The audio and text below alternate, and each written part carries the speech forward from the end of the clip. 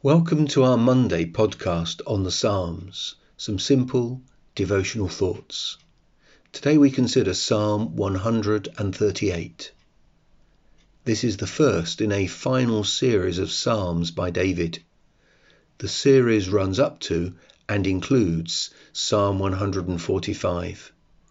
This is a psalm of thanksgiving and it is very personal.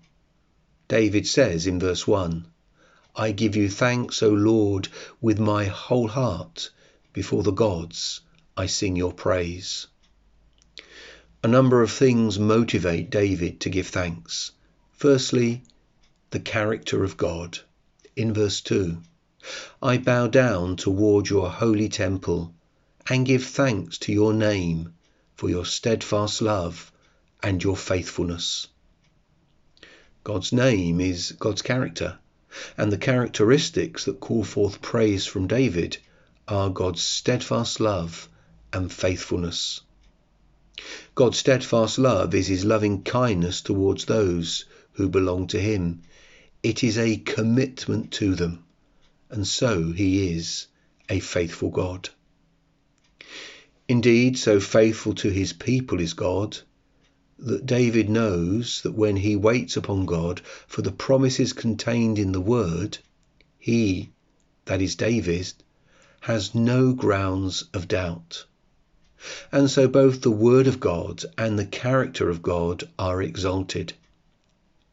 In verse 2, for you have exalted above all things your name and your word. Secondly, David gives thanks because God answers his prayers. In verse 3, on the day I called, you answered me. David had been in trouble and he'd prayed to God and God had answered him. The answer is in verse 3. My strength of soul you increased. It seems that the problem wasn't removed, but that God gave grace and strength to bear it. And isn't that often the way that God answers our prayers when we are in need? He doesn't take us out of the situation, but gives us grace sufficient for the situation. David knows that God deserves more than just his personal praise. He is but one king. He longs that all kings across the world will grasp the wisdom and greatness of God and so give him praise. In verses 4 and 5, all the kings of the earth shall give you thanks, O Lord, for they have heard the words of your mouth, and they shall sing of the ways of the Lord. And now David comes back to more reasons to give God thanks. So thirdly, David gives thanks to God for his care towards those in need. In verse 6, for though the Lord is high, he regards the lowly. What a beautiful statement. Here is God exalted, all-powerful, high above all, yet he regards, that is, he cares for, the lowly, those in all kinds of need. Fourthly, David gives thanks for God's protection and deliverance of him. In verse 7, though I walk in the midst of trouble, you preserve my life. You stretch out your hand against the wrath of my enemies, and your right hand delivers me. David was a king. He expected trouble, but he also knew that God was there beside him in the trouble, and he would deliver him. How?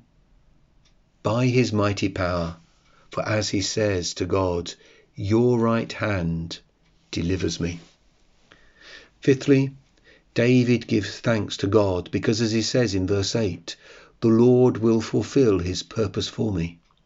Some versions have, the Lord will perfect that which concerns me. The thought in the original Hebrew is that God will accomplish the work that he has begun in David.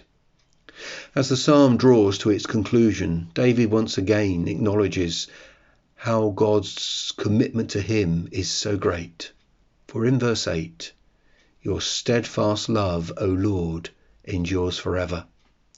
And he finishes by turning into prayer the great truths that he was convinced of, that a committed, faithful God will accomplish all that is started in David's life. So in verse 8, do not forsake the work of your hands. In Toplady's wonderful hymn, A Debtor to Mercy Alone, there are these words which seem to me to sum up much of what David has said in this psalm. The work which his goodness began, the arm of his strength will complete. His promise is yea and amen, and never was forfeited yet. Join me on Wednesday for Psalm 139.